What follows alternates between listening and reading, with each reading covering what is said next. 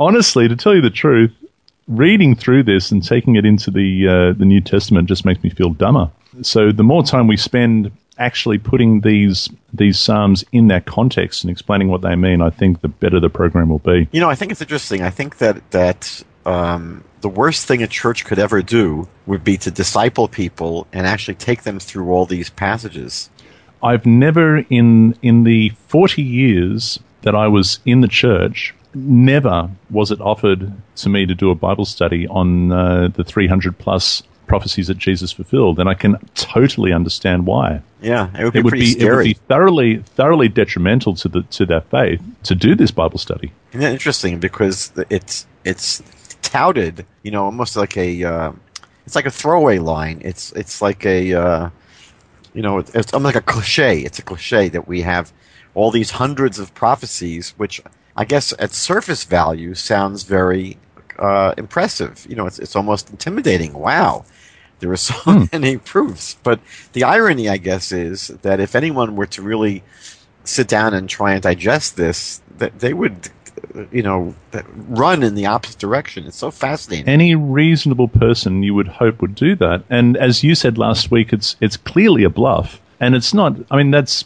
not to insult the faith or anything like that, but it's, if anything, it's to add some theological intellect to the faith to say that it is a bluff. It just cannot be taken seriously. They don't expect people to study through it. Well, I think I've told you that when I've spoken to people, like sort of man to man, you know, like sort of having a real conversation, I ask them honestly, you know, how many prophecies do you really think there are, you know, in the Hebrew Scriptures? And most people I've spoken to will say, you know, 10, 15, you know, like maybe 20. Yeah. They don't really... Maybe 20, yeah. Yeah, they don't really honestly think it's more than that.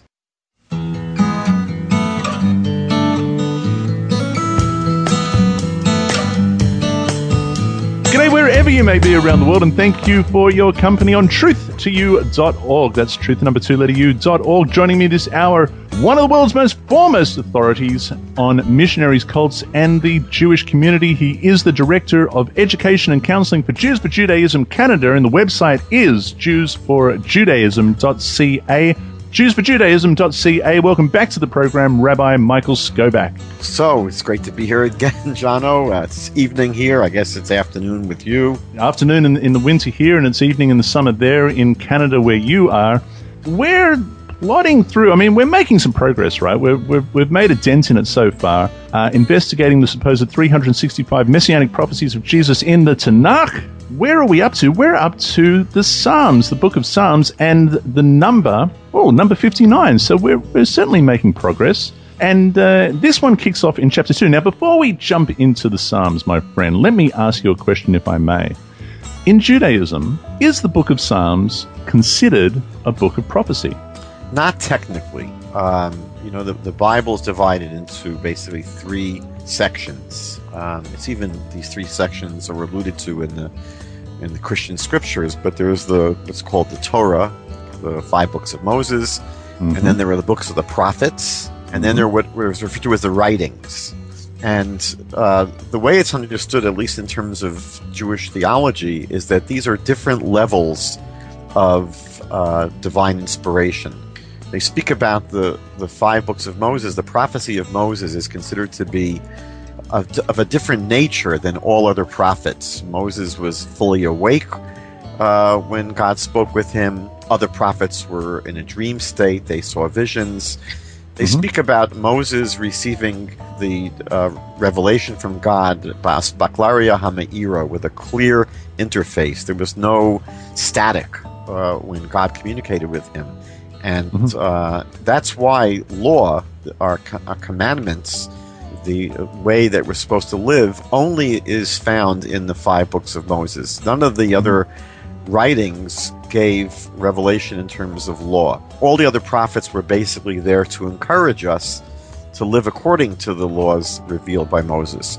So the 5 books of Moses is a separate unit because it's a degree of prophecy that was unlike any of the other prophets.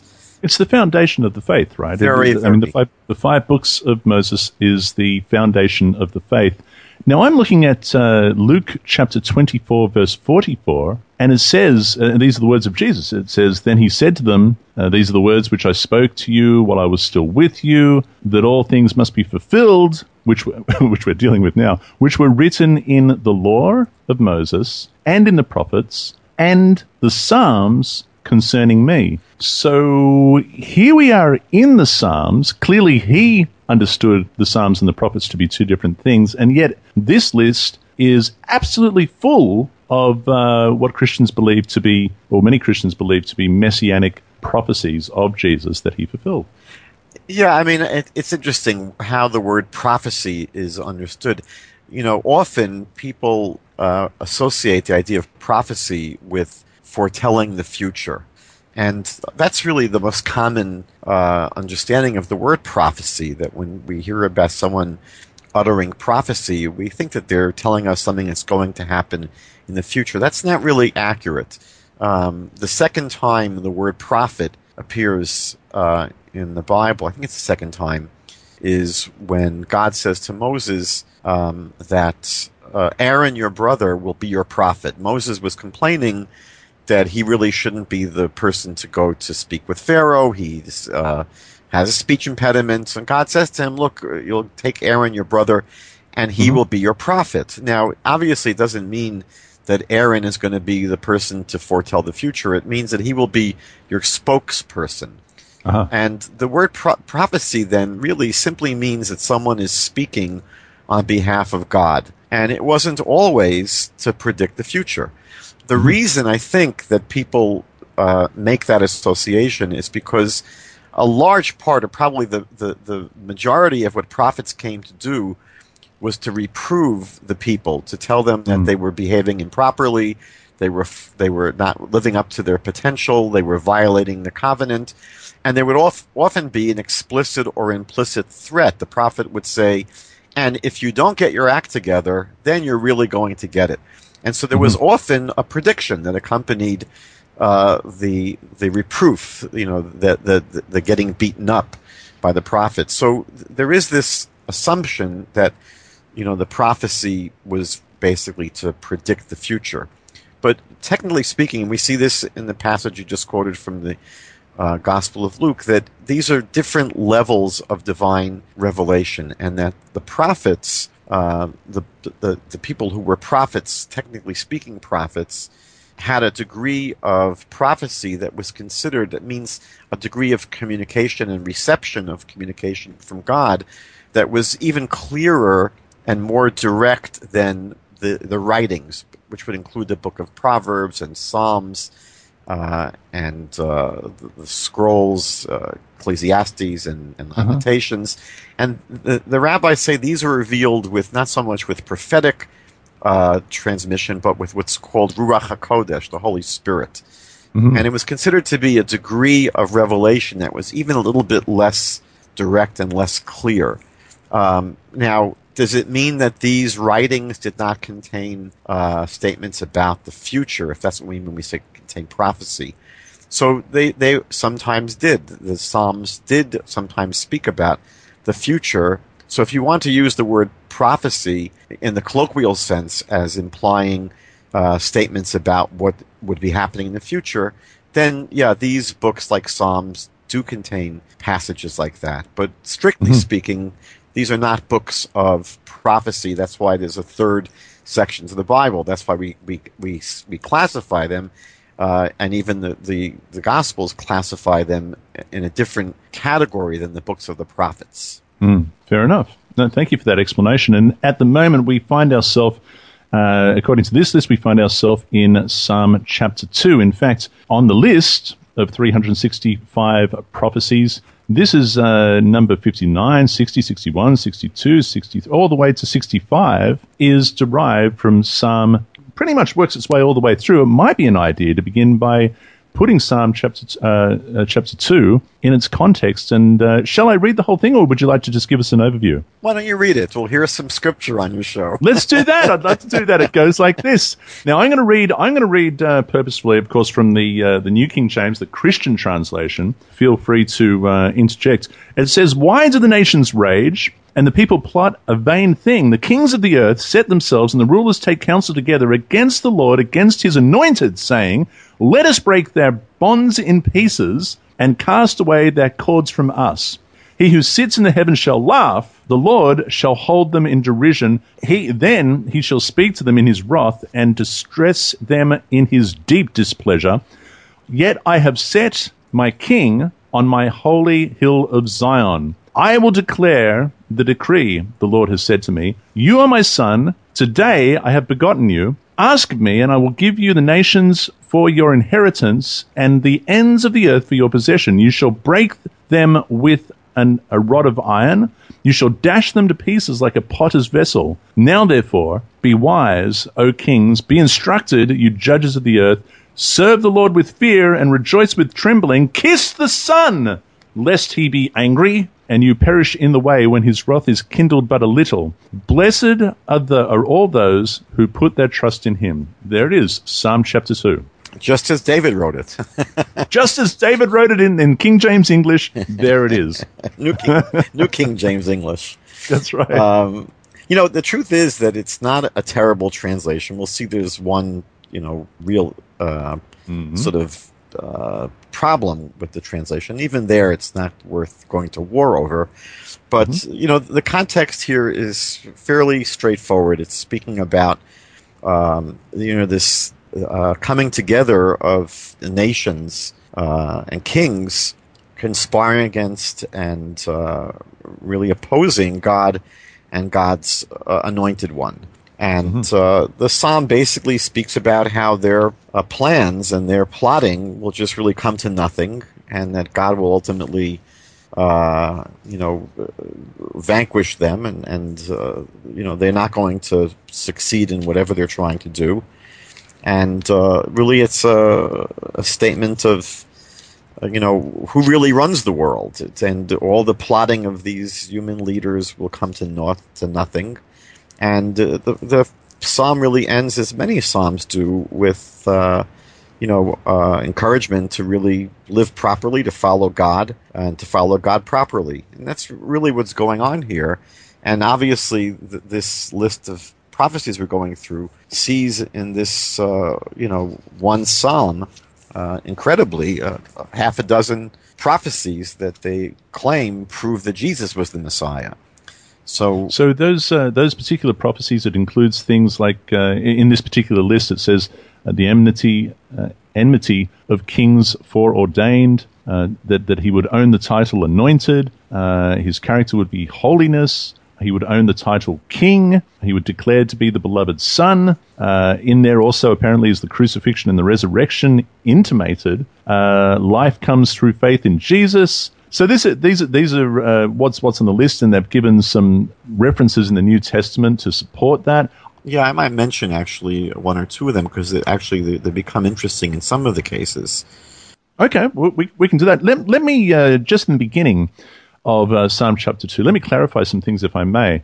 It says, and rulers shall take counsel together against the Lord and against his anointed. Now, I've got, of course, in the New King James version, it's a very Christological slanted translation, and one of the ways that it enforces that is, of course, is capitalizing certain words, and in this case, anointed is capitalized, and what they mean to say in just that one capital A is that this is in reference to Jesus. Now, in actual fact, this is in reference to the King of Israel, and are we talking about, because it goes on to say in verse 6, yet I have set my king on my holy hill of Zion. It then goes on to say, the Lord has said to me, you are my son, today I have begotten you. Of course, that takes us back to what we were talking about last week in 2 Samuel chapter 7, verse 14. Which king are we talking about? We're talking about a king. Are we talking about David or Solomon? Well, that's a great question. Jewish commentaries have a great time trying to figure out who this is talking about.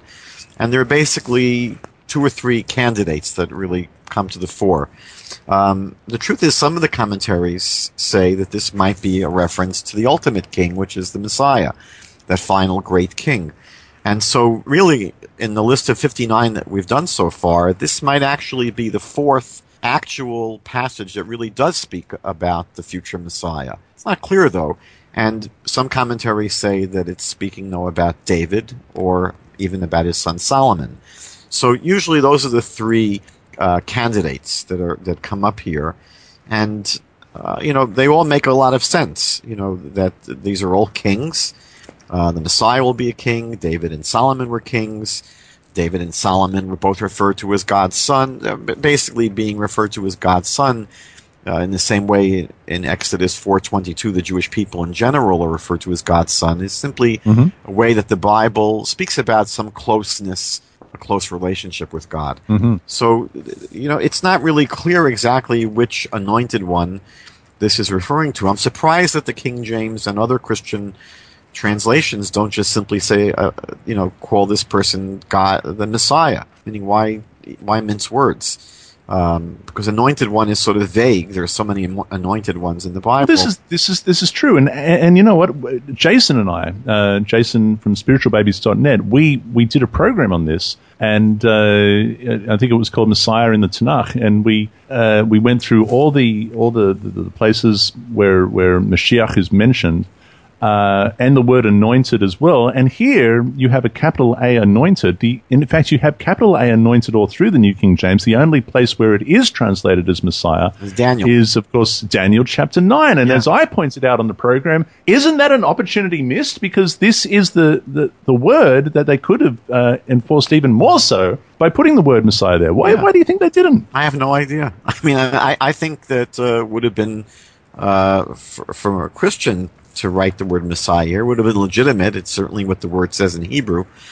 I think that what we should point out, though, and I think this is significant here in this psalm, is that it's very clear that the text here differentiates between God and the Messiah. It doesn't say that these kings will come up against God the Messiah. It's against God and God's Messiah. So it's very clear that the Messiah here is not God. If we want to go with that approach that sees this anointed one as the future Messiah.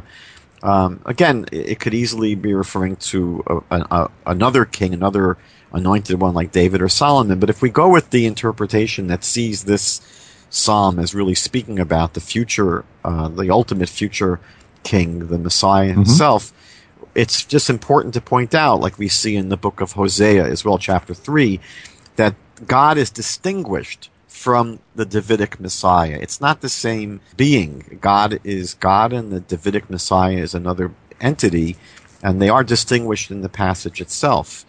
Also, what's very interesting in this chapter is that it describes this king very clearly as one that will rule over Zion with a rod of iron, and that he will crush his enemies. So whoever it's speaking about, whether it's these descriptions did, certainly apply to David and Solomon. They ruled with a real rulership, and they did crush their enemies, and it will certainly be true of the future Messiah. The Bible is full of passages which speak about the ultimate vanquishing of the enemies of Israel by the Messiah in the Messianic age. But clearly, Jesus did not do any of this. And so, one person who it's clear this is not speaking about is Jesus. And as I mentioned last week, I think that this is, again, one of those Messianic prophecies that Christians will be forced to say, well, he will do this when he returns at the second coming. And that's really what we will see every time there is a passage in the scriptures that really could apply to the Messiah, a true Messianic prophecy. Christians will be forced to relegate it to the second coming, because clearly, when Jesus was living, he certainly did not crush his enemies. They crushed him. And he did not rule over Zion. He wasn't a king. He was never a king. He never ruled. So they're forced to say, well, he will rule, he will vanquish his enemies when he returns, which is fine. I mean, if people want to believe that, that's fine. But you can't point to this psalm and say it was something that Jesus fulfilled already, and that therefore it proves he's the Messiah. Just wanted to point out that, because I looked at these references in the Christian scriptures, Acts chapter 4 here speaks about the opponents of Jesus being Herod and Pilate. Now, before you get there, an interesting, just a little thing. They've referenced Acts chapter 4, verses 25 to 28. And the interesting thing about this is that verse 25 attributes this psalm to David, but in actual fact, the psalm isn't owned by anyone. Is that correct? Well, it's interesting. Many of the psalms begin with a introduction saying that it's a psalm of David. Here, there isn't. Here, it just begins going into the content without an introduction, saying it's by David. But there's a sort of a default understanding that, by and large, the psalms are written by David. So again, the text doesn't... So it's a fair assumption. It's a fair assumption. It was probably traditionally understood as such in the first century, and it is too today in Orthodox Judaism. I would imagine that would be the sort of normative guess. Sure. Yeah. It's not really... It's true that we don't really have, each one of the 150 psalms at the end of each one signed "Love David." No. So some of them do make it more explicit, and some of them, sure, and some of them don't. And it goes on to say in 25 and 26, it quotes from Psalm chapter 2, and in verse 27 of Acts chapter 4, you were saying. So what's interesting is that the psalm actually describes the kings of the earth conspiring against this anointed one of God. Now, he mentions the two kings that are mentioned in Acts are Herod and Pilate. Now, what I found interesting was that the beginning of the Gospel of Matthew describes this story where Herod supposedly is terrified about the birth of Jesus, and he sends a small delegation to kill him. He wanted to nip this potential competitor, nip it in the bud and kill this child before he grows up to become, a competitor that would challenge his kingdom. But, the entire story of Herod sending this little army to kill all the babies in Bethlehem and the surrounding cities, it's mentioned in Matthew, but it's not mentioned anywhere else in the Christian Bible, and there's no historical sources that corroborate it. It would be the kind of story that if it happened, if there was such a massacre... Oh, it's front page news. It's absolutely front page news. It would have been expected. It would have been a big story. It would have been a serious story, but no other gospel mentions it. It's not in the Talmud. It's not in Josephus. It's not in Philo. It's not in Tacitus. No one on the planet mentions it but in Matthew, and it's the kind of story where we would assume that people would know about it. It would have been an incredible tragedy to have every baby that was under the age of 2, boy baby, not just in Bethlehem, but in all the surrounding cities, we're told, killed in this brutal massacre. So, it's not really clear that Jesus was really opposed by Herod. And then Pilate, I wouldn't name him as an incredible persecutor of Jesus because... the Christian scriptures go out of their way to say that Pilate really didn't see a problem with Jesus, and he didn't really seem to have it in Jesus. He seems to it paints him in a light that is not that doesn't seem to concur with other historical accounts of Pilate. He was rather a bloodthirsty man and wouldn't hesitate to slice open a Jew. Yeah, but the Gospels portray him as very, very conciliatory and almost disregarding Jesus as a problem, meaning that he doesn't seem to be taking Jesus as a serious threat that he needs to squash. Indeed, wanting to spare his life. Look, just take him and flog him a bit, and hopefully that'll placate the people, and we'll let him go. Yeah, it seems that he's only caving into the these brutal Jewish crowds that are intimidating him. Now that we know is absurd because Pilate was not intimidated by the Jews. He actually was a brutal, horribly brutal procurator. But the point is that Psalms is describing this opposition and this plotting against God's anointed one by the kings, and the two kings that are mentioned in the book of Acts don't really seem to be good candidates for the description in Psalms 2. I found that odd.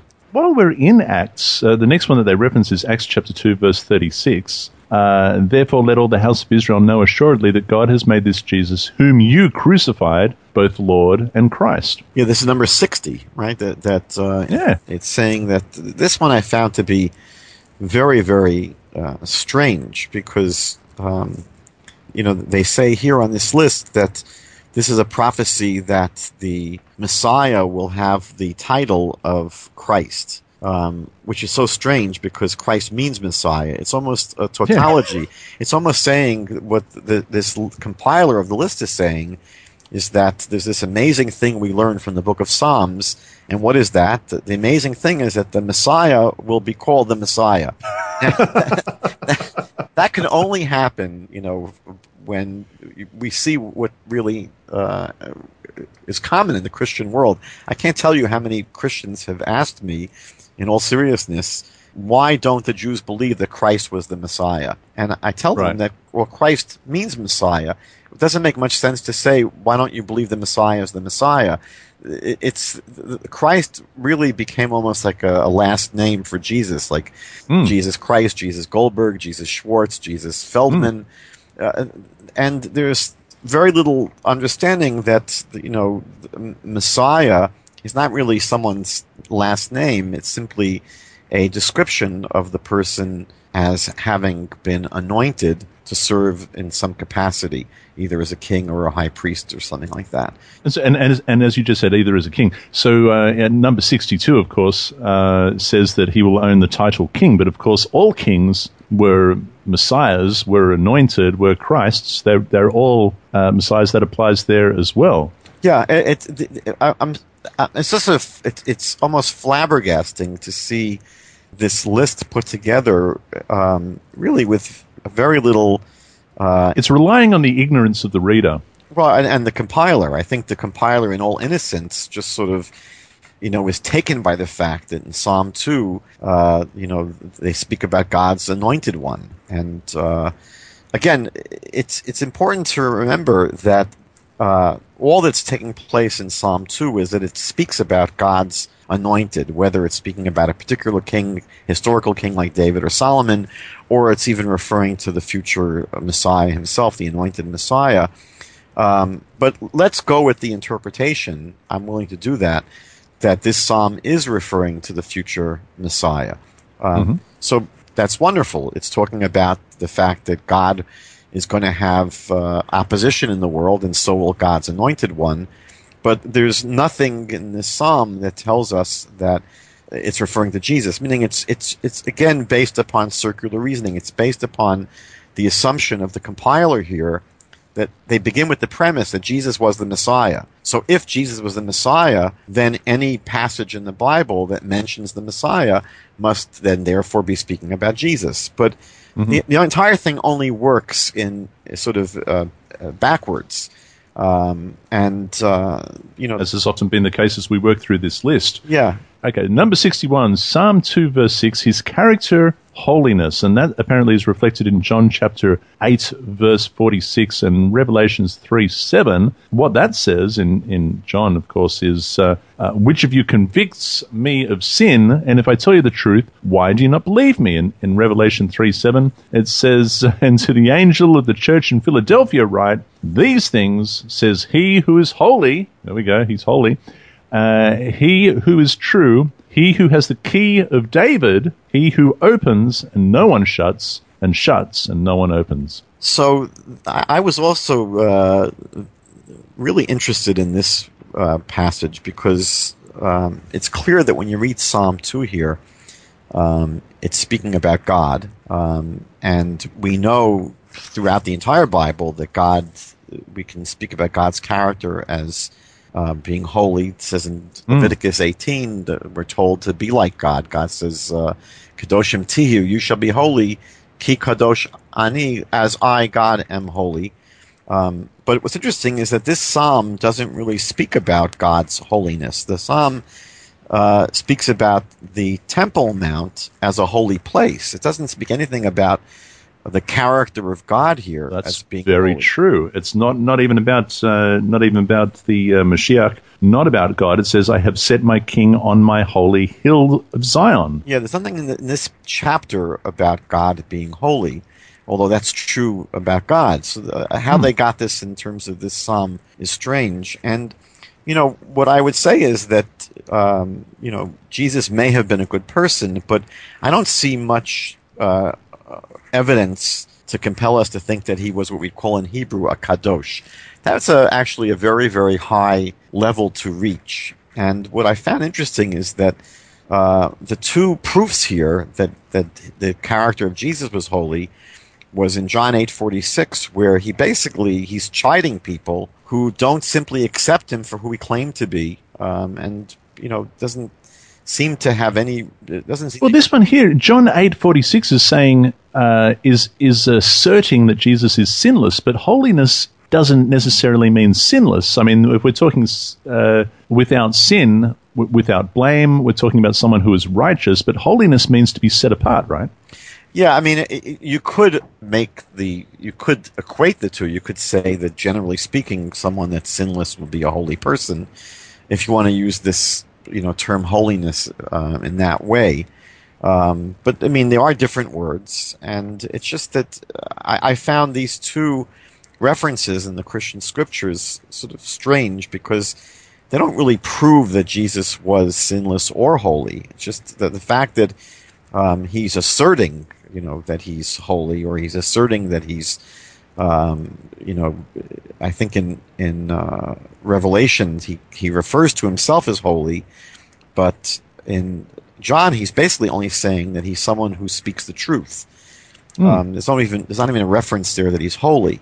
So it's just, again, I don't want to demean the character of Jesus. I actually, could very well see him as being a person who strove for holiness. I just don't see any reason to assume just, without some kind of clear indication that he was indeed this kind of special person. In Hebrew, again, when we call someone a kadosh, a holy person, it's not the kind of description that we would use for anyone, even good people. It's really a special class all by itself. And, again, unless we just simply work with the Christian scriptures as accepting what's being declared without questioning it, I would just, as a person trying to be objective, just wonder what is there to lead us to assume that he was indeed a holy person. All we get here really are his claims. And one thing we know from Jewish literature in general is that when someone goes around claiming to be holy, that's not usually the first candidate we'd see for a holy person. The one that, for example, that is saying how I'm such a humble person. A humble person doesn't walk around saying they're humble. It's almost the opposite to the top. Rabbis say that if you chase after honor, it runs away from you. And so to just assert these things about yourself, it doesn't really come off, to me at least, as strong evidence. That reminds me of Fiddler on the Roof. Oh, I love that movie. And now, what's her name? I forget the second daughter's name when she said to Perchik, the rabbi who praises himself has a congregation of one. That's great.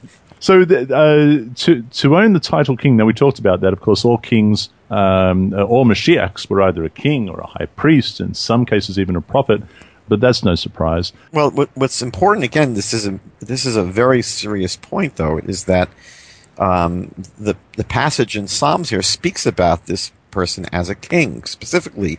Again, not every anointed one was a king. Some of the times they were priests, but here it specifically tells us that this anointed one will be anointed as a king. And it's important just to, again, be clear that Jesus was never anointed as a king. No, usually the anointing, by the way, was, it wasn't done in some barbershop. You were anointed by a prophet of God. And so there's no record that Jesus was anointed by a prophet of God. And it's also important that he never ruled as a Jewish king, meaning that unless you just take the word king and it becomes meaningless. The king was a specific office that had to rule in a political way. I mean, we know that what a king was we know, for example, when we say president of the United States, prime minister of a country, we understand exactly what that means. And, for someone, I think there's a passage where Jesus says, "My kingdom is not of this world."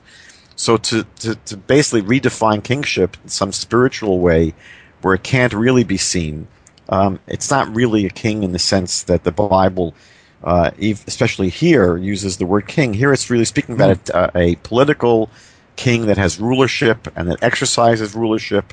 As we said before, this is a king that's going to smash his enemies with a rod of iron. He's going to. I mean, it's speaking about someone who really functions in a very physical and political way as a king, as a ruler. And again, this simply does not apply to Jesus. Also, by the way, I don't remember, I might be wrong here, I don't remember any of Jesus' disciples referring to him as a king, speaking about him as a king. And the only person I think that really does refer to Jesus as a king is Pilate, who... Are you the king of the Jews? Yeah, and then he sort of sarcastically writes on the crucifixion stake, here's the king of the Jews, almost saying mockingly, what kind of a king is this? But I don't think that his disciples ever really speak about him or refer to him as a king or as their king. I may be wrong there. There's some homework. There's some homework for the listeners. If you know of a verse, please put it in the comments section. We would love to hear from you.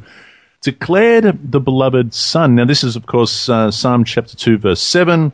You are my son, today I have begotten you. And that's why I said to you, is this in reference to David or is it in Solomon? Is it in reference to Solomon? And as you said, of course, both of those were referred to as God's son. And I think Solomon, the only person by name in the whole of the Tanakh to be referred to, the only individual by name to be referred to as God's son.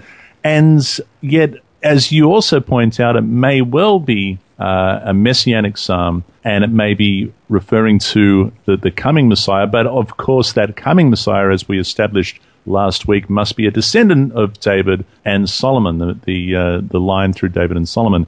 The verse here is Matthew chapter 3, verse 17, and it says, "And suddenly a voice came out of heaven, saying, 'This is my beloved Son, in whom I am well pleased.'" Now, last time a voice came out of heaven, I don't know how often that happens, but that reminds me of the Sinai event where everybody almost passed out with fear and said, "Please, can you stop God from talking to us? Moses, we'll hear you. Let him talk to you, because if he keeps talking, we're going to die. We're so frightened."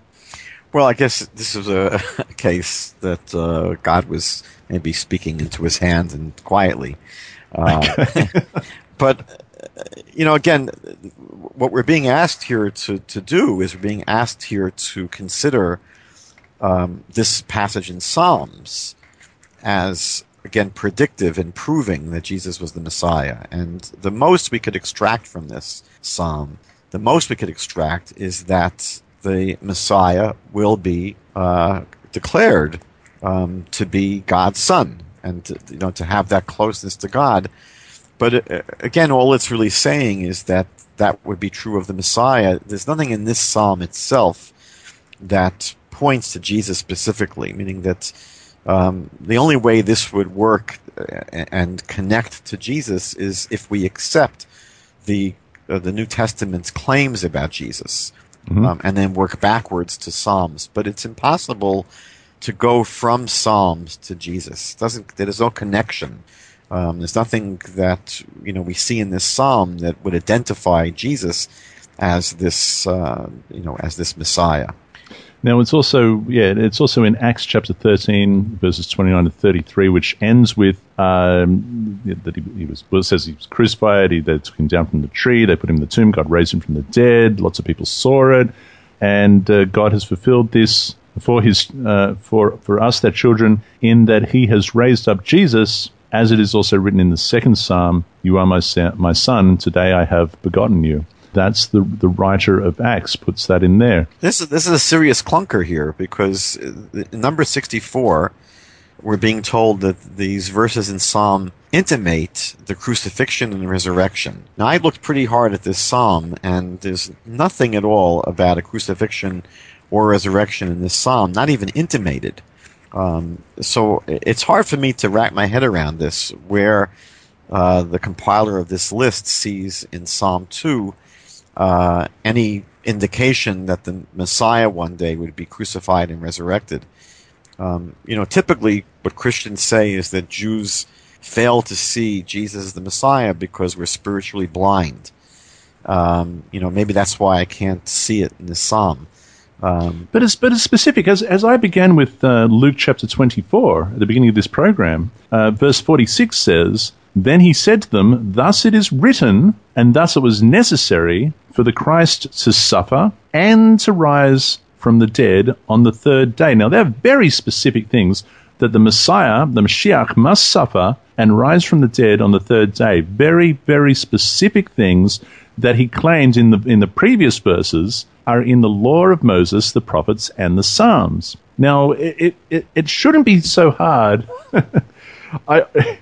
It shouldn't be that difficult to go through the 5 books of Moses, the prophets, and the Psalms, and find such a specific thing that the Messiah must suffer and die and rise on the third day. And I have to admit, I haven't been able to find it. Whenever I've taken that up with Christians, they've never been able to give me even one verse that would suggest such. The only thing that I always get, and maybe you experience this as well, is hints and shadows, which says to me that Jesus has not opened their eyes to the scriptures, as it says in those verses in the end of Luke. But there's not even a hint or a shadow in the 5 books of Moses towards this idea. I mean, we didn't see anything, even in this list.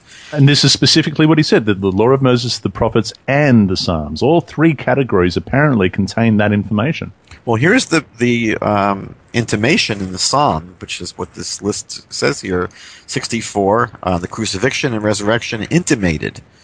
But I just simply don't see any intimation, or certainly nothing clear in this Psalm about crucifixion or resurrection. So I think, there's an old saying that when you point your finger at people, you get 3 pointing back at yourself. So I've been called blind so many times. I wish I had $1 for every time I was told that I'm spiritually blind.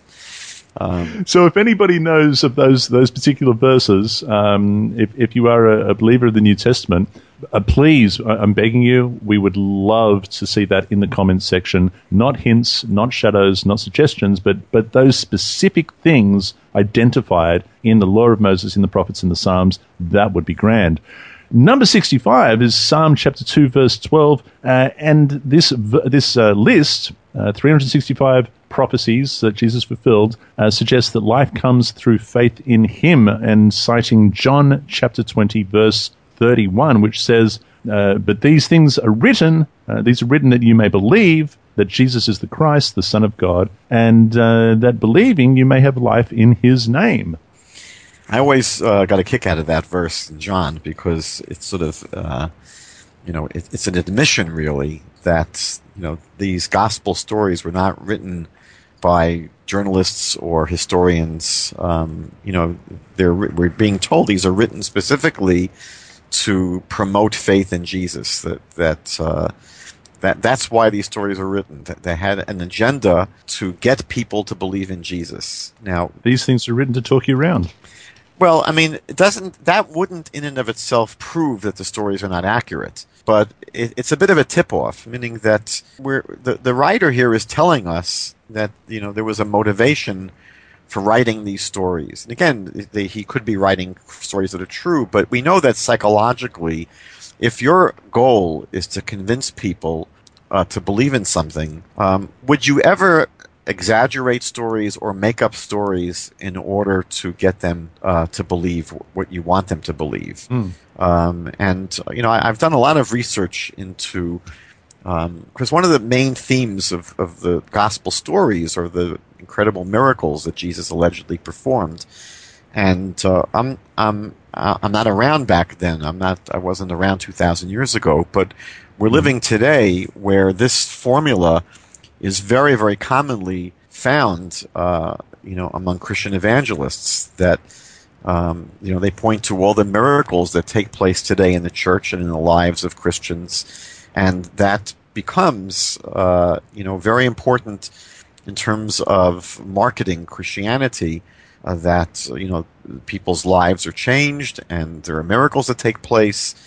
And, I wonder to myself, well, the gospel writers are claiming that miracles took place 2,000 years ago, and today's evangelists claim that miracles are taking place today. And I wonder, are all the stories that we're hearing today true? And if the people that are telling stories today might be fabricating stories, so then certainly it would be possible that a writer 2,000 years ago, in order to convince people to believe in Jesus, would also fabricate or exaggerate stories. And what I found interesting is that a lot of my work, time was saved because Christians themselves have investigated many of these, claims to healings and to miracles. You don't need to have a skeptic like myself or someone that's not Christian doing this investigation. And in many of the investigations done by Christians themselves into these claims of healings and miracles, they themselves found, tremendous degree of fabrication and exaggeration. So I think that when John says here that he's writing, these stories in order to convince people to believe in Jesus, I think we should take him at his word and understand that this is the agenda that he's telling us that he has. And again, it wouldn't in and of itself impeach the credibility of the stories, but it would certainly give a person reason to be suspicious and to wonder. That's very fair. Moving on from Psalm chapter 2, we now find ourselves number 66 of the list. I have to roll you back there, John. Oh, we've gone too far. Come on. Well, where are we? This 65, claims that what this psalm is teaching us is that we are able to have life through faith in the Messiah. And this is not the way that the list compiler has this. It's not speaking about faith in, to him, obviously, him is both God and Jesus. They assume that they're one. But for the purposes of this compiler, he's saying that this is a list of prophecies about Jesus. And therefore, the claim is that this passage in Psalms teaches us that we can have life. I assume that means eternal life through faith in Jesus. And this is based upon a very, very controversial translation. The way most Christian Bibles, I think all Christian Bibles, translate Psalm 2, verse 12 is that we have to kiss the Son. And I can't believe that I almost went past that. Here I am going, I'm looking at John, and I'm going, yeah, that's what John says, and okay, let's move on, But of course, you're absolutely right. So what I have, and I love the way that it appears here in my New King James Study Bible, it says, kiss the Son, lest he be angry. And it's got capitals all over the place, but it also has a couple of little asterisks, 2 in one line, indeed. And usually in my, the reason why I like to use the New King James Study Bible is for the most part when they're really kind of stretching the truth or being tricky with the text, they tell you, if they're lying to you, they kind of tell you with a little asterisk. And you have to go down, somewhere else on the page to find the smallest writing, the smallest font that you can find on the page. And that's where they tell you in a little bit more detail what it actually means. And what I'm reading here is phrases like embrace discipline or receive instruction. And what I have, in fact, from my new JPS in this verse, it says something entirely different. It says, pay homage in good faith, lest he be angered and your way be doomed in the mere flash of his anger. Wow. So why is it so different? Yeah, it's interesting because the Hebrew here is both easy and hard. The Hebrew says nashku var, and the nashku part is easy. It literally means to kiss. So that's not controversial. And the problem is the second word, bar. What does it mean? Normally in the Hebrew scriptures, it refers to grain, most often. But there are, I think, 7 or 8 times when it speaks about purity and cleanliness. So it would be difficult to think about kissing grain unless you're some kind of a carb freak. Well, now, hang on. I've got to pull the brakes on because we have in Judaism, of course, the age of 13 or whatever it may be, we have bar mitzvahs, right? What is this? What is it? It's a mitzvah for the grain? What are you talking about? Well, so that's where this gets interesting because bar mitzvah is not a Hebrew expression. bar mitzvah is Aramaic. And so what happens here is that the Hebrew, you would not translate this as kissing the grain. So that the proper translation would be to kiss, literally kiss cleanliness or purity. And that's why the word kiss then is understood, not literally, but as a way of saying when you kiss something, you're really showing closeness to it and embracing it or homage to it. So the way it's normally understood is to embrace or to pay homage to really to be close with purity and cleanliness. It's a instruction for us to follow cleanliness and purity. The Christian translation that takes the word as son, it really is implying that the word here is not Hebrew but Aramaic. As you said, the bar mitzvah, Well, no. Now I've got to stop you again. Then what it should say. What you're suggesting is Christians interpret this as kiss the bar, as in kiss the son, lest he be angry at you, using the Aramaic bar, in the same way that in verse 7, you are my bar. Today I have begotten you. Is that right? No, because in verse 7 it uses the Hebrew ben. What do you mean? That's crazy. That makes no sense at all. So what you're saying is that earlier on in this chapter we have the Hebrew ben for son in verse 7, but all of a sudden down in verse 12 we borrow from the Aramaic? Yeah, so you're asking a good question. Like, why would the psalmist here write the word son in Hebrew, which is the normal word ben, and then all of a sudden switch to the Aramaic term in verse 12?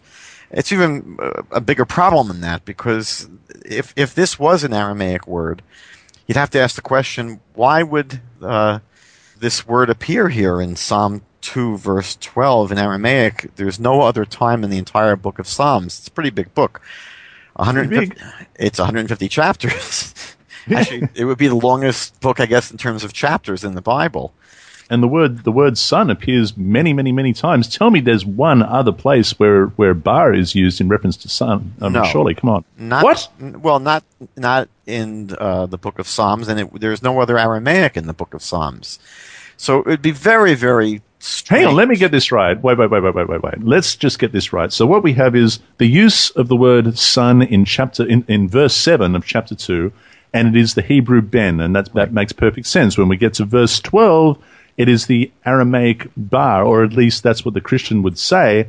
This also means son. We're just borrowing from the Aramaic in order to make that work. But what you're saying is, I don't know how many times the word son is used in the Psalms, but it's a lot, and nowhere else is the Aramaic bar used in reference to son anywhere. In fact, what you're saying is Aramaic is not used. Never. Now, we know that never in the Psalms. Now Aramaic is splashed through a little bit in Dan. There's quite a bit in Daniel. There's some in Jeremiah. There's a little teeny bit in Proverbs, I think, if I remember correctly. Okay. You have just once in a blue moon, but in Psalms it never comes up.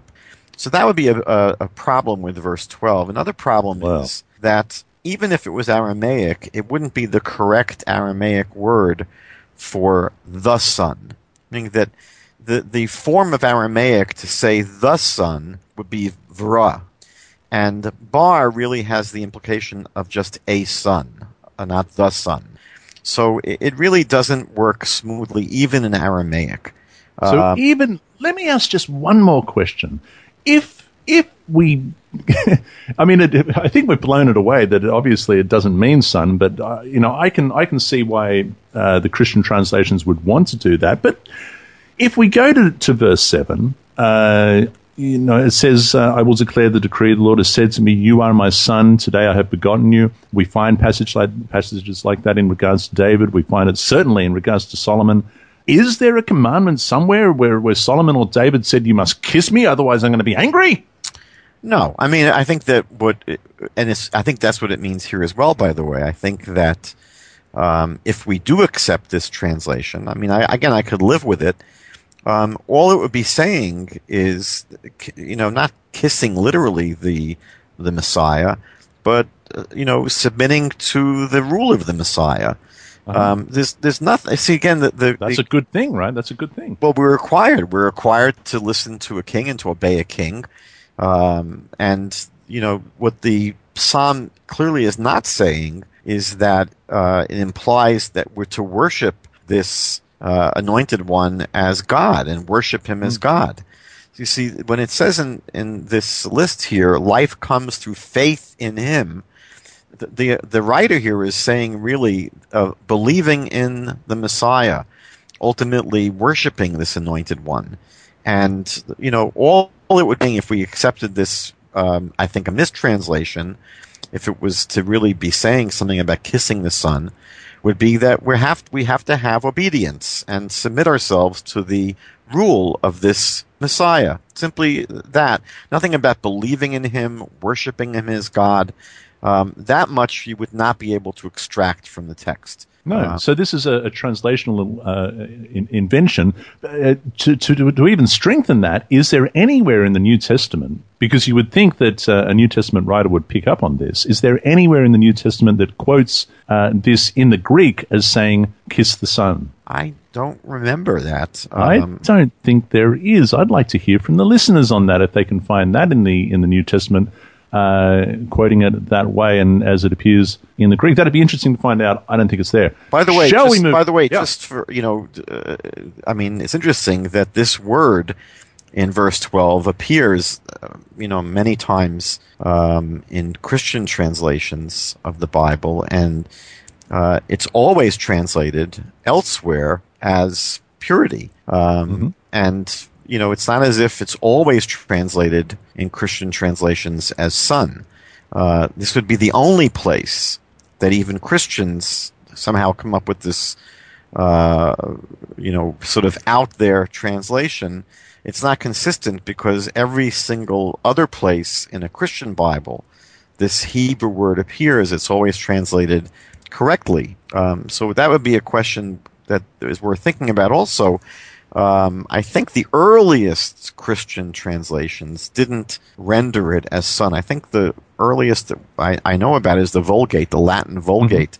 And that was more in line with the traditional Jewish translations of embracing instruction. Embrace discipline. That's right.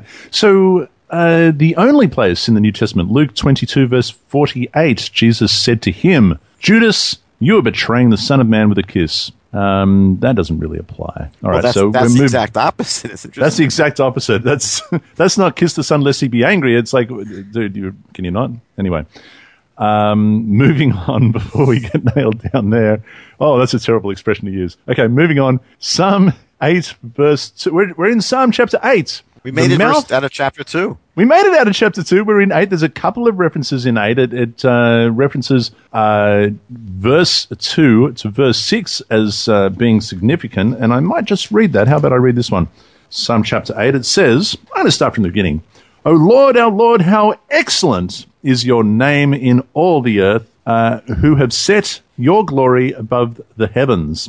Out of the mouth of babes and nursing infants you have ordained strength because of your enemies, that you may silence the enemy and the avenger. When I consider your heavens, the work of your fingers, the moon, the stars which you have ordained, what is man that you are mindful of him, and the Son of Man that you visit him? You have made him a little lower than the angels, and you have crowned him with glory and honor. You have made him to have dominion over the works of your hands, and you have put all things under his feet. It's a very beautiful psalm. Isn't it? Isn't it very what? Beautiful. Yeah. If we start off with number 66 here, the mouths of babes perfect his praise. Now, if I can just translate that, I think that what he's saying is that there'll be babies, I suppose, praising the Messiah. That's, I guess, what he's saying, that Psalms 8 tells us that the Messiah will be praised by babies. Matthew 21, I guess, has a story where the children in the temple are calling out Hosanna. I think they're calling out in praise of the Messiah. But this is clearly not the Messiah, though. I mean, if you start from verse 1, I mean, I know the list doesn't start from verse 1. The list starts with verse 2, but verse 1 of Psalms 8, we have the Tetragrammaton identifying specifically who we're talking about, and it says, our Lord, how excellent is your name in all the earth, who have set your glory above the heavens. How do we jump from that verse into the second verse referencing the Messiah? Well, that's the problem here, that the Christian compiler here, sort of makes the jump and equates Jesus with God. We have here a verse in Psalm 8:2 which speaks about praising God, and this entire psalm is about praising God who created the universe, created the stars and the moon, etc. So it's clearly a psalm speaking about God, and I think any reader would have difficulty understanding that it's speaking about the Creator. Now, how you get from that to making the assertion that it's speaking, you have to basically begin with the assumption that the Messiah is God Himself. But again, it's something which doesn't really come out of the text here in Psalms. I also thought it was interesting, by the way, that the Hebrew seems to imply that it's speaking about infants and nursing babies. That's the sense of the Hebrew, and the passage in Matthew 21 is pretty much not speaking about infants and nursing babies. It's speaking about children who were in the temple and actually speaking already. They're able to speak words. And so it wouldn't really line up, the story in Matthew with the passage in Psalms, because Matthew is clearly not speaking about nursing babies. No, because Jesus here is saying, "Do you hear what these are saying?" This is, and He said to them, "Yes, have you never read, out of the mouth of babes and nursing infants, you have perfected praise." Right, but the narrative in Matthew, I believe, where you see Him being praised by children, are really older children. They're children who were probably, I imagine 4, 5, 6 years at the youngest, who were able to actually speak and praise. But Psalms 8 is really speaking about infants and nursing babies who would not be the kind of children that you see in Matthew 21. So Psalms 8:2, which is number 66 on our list, leaves me a little bit dry in terms of putting my faith in Jesus. That one doesn't do it for you. So following on, the next one is still in Psalms 8. We are in Psalm 8, and it's referencing, this is number 67, verse 5 and verse 6, His humiliation and exaltation. And it's referencing a passage from Luke and 1 Corinthians. What I find really interesting, by the way, is that this list doesn't reference, I think it is Hebrews chapter, Hebrews chapter 2, verses 5 and 6, quotes specifically from Psalm chapter 8, and it doesn't appear here in the list. I don't know why. I think, again, as you and I mentioned earlier, we could probably make a better list, I think, but in this case, we have Luke 24, the ascension and of Jesus, and then in Corinthians 15, it says, "For He has put all things under His feet," but when He says all things are put under Him, it is evident that He who put all things under Him is accepted. Yeah, those are famous stories in the Christian scriptures. The problem is, what is Psalm chapter 8 speaking about? And that's the question. It's very clear when you just read Psalm 8 that it's not speaking about a particular individual, specifically not speaking about the Messiah, but it's speaking about mankind in general. It speaks about all human beings. And how low we are, how small we are compared to God.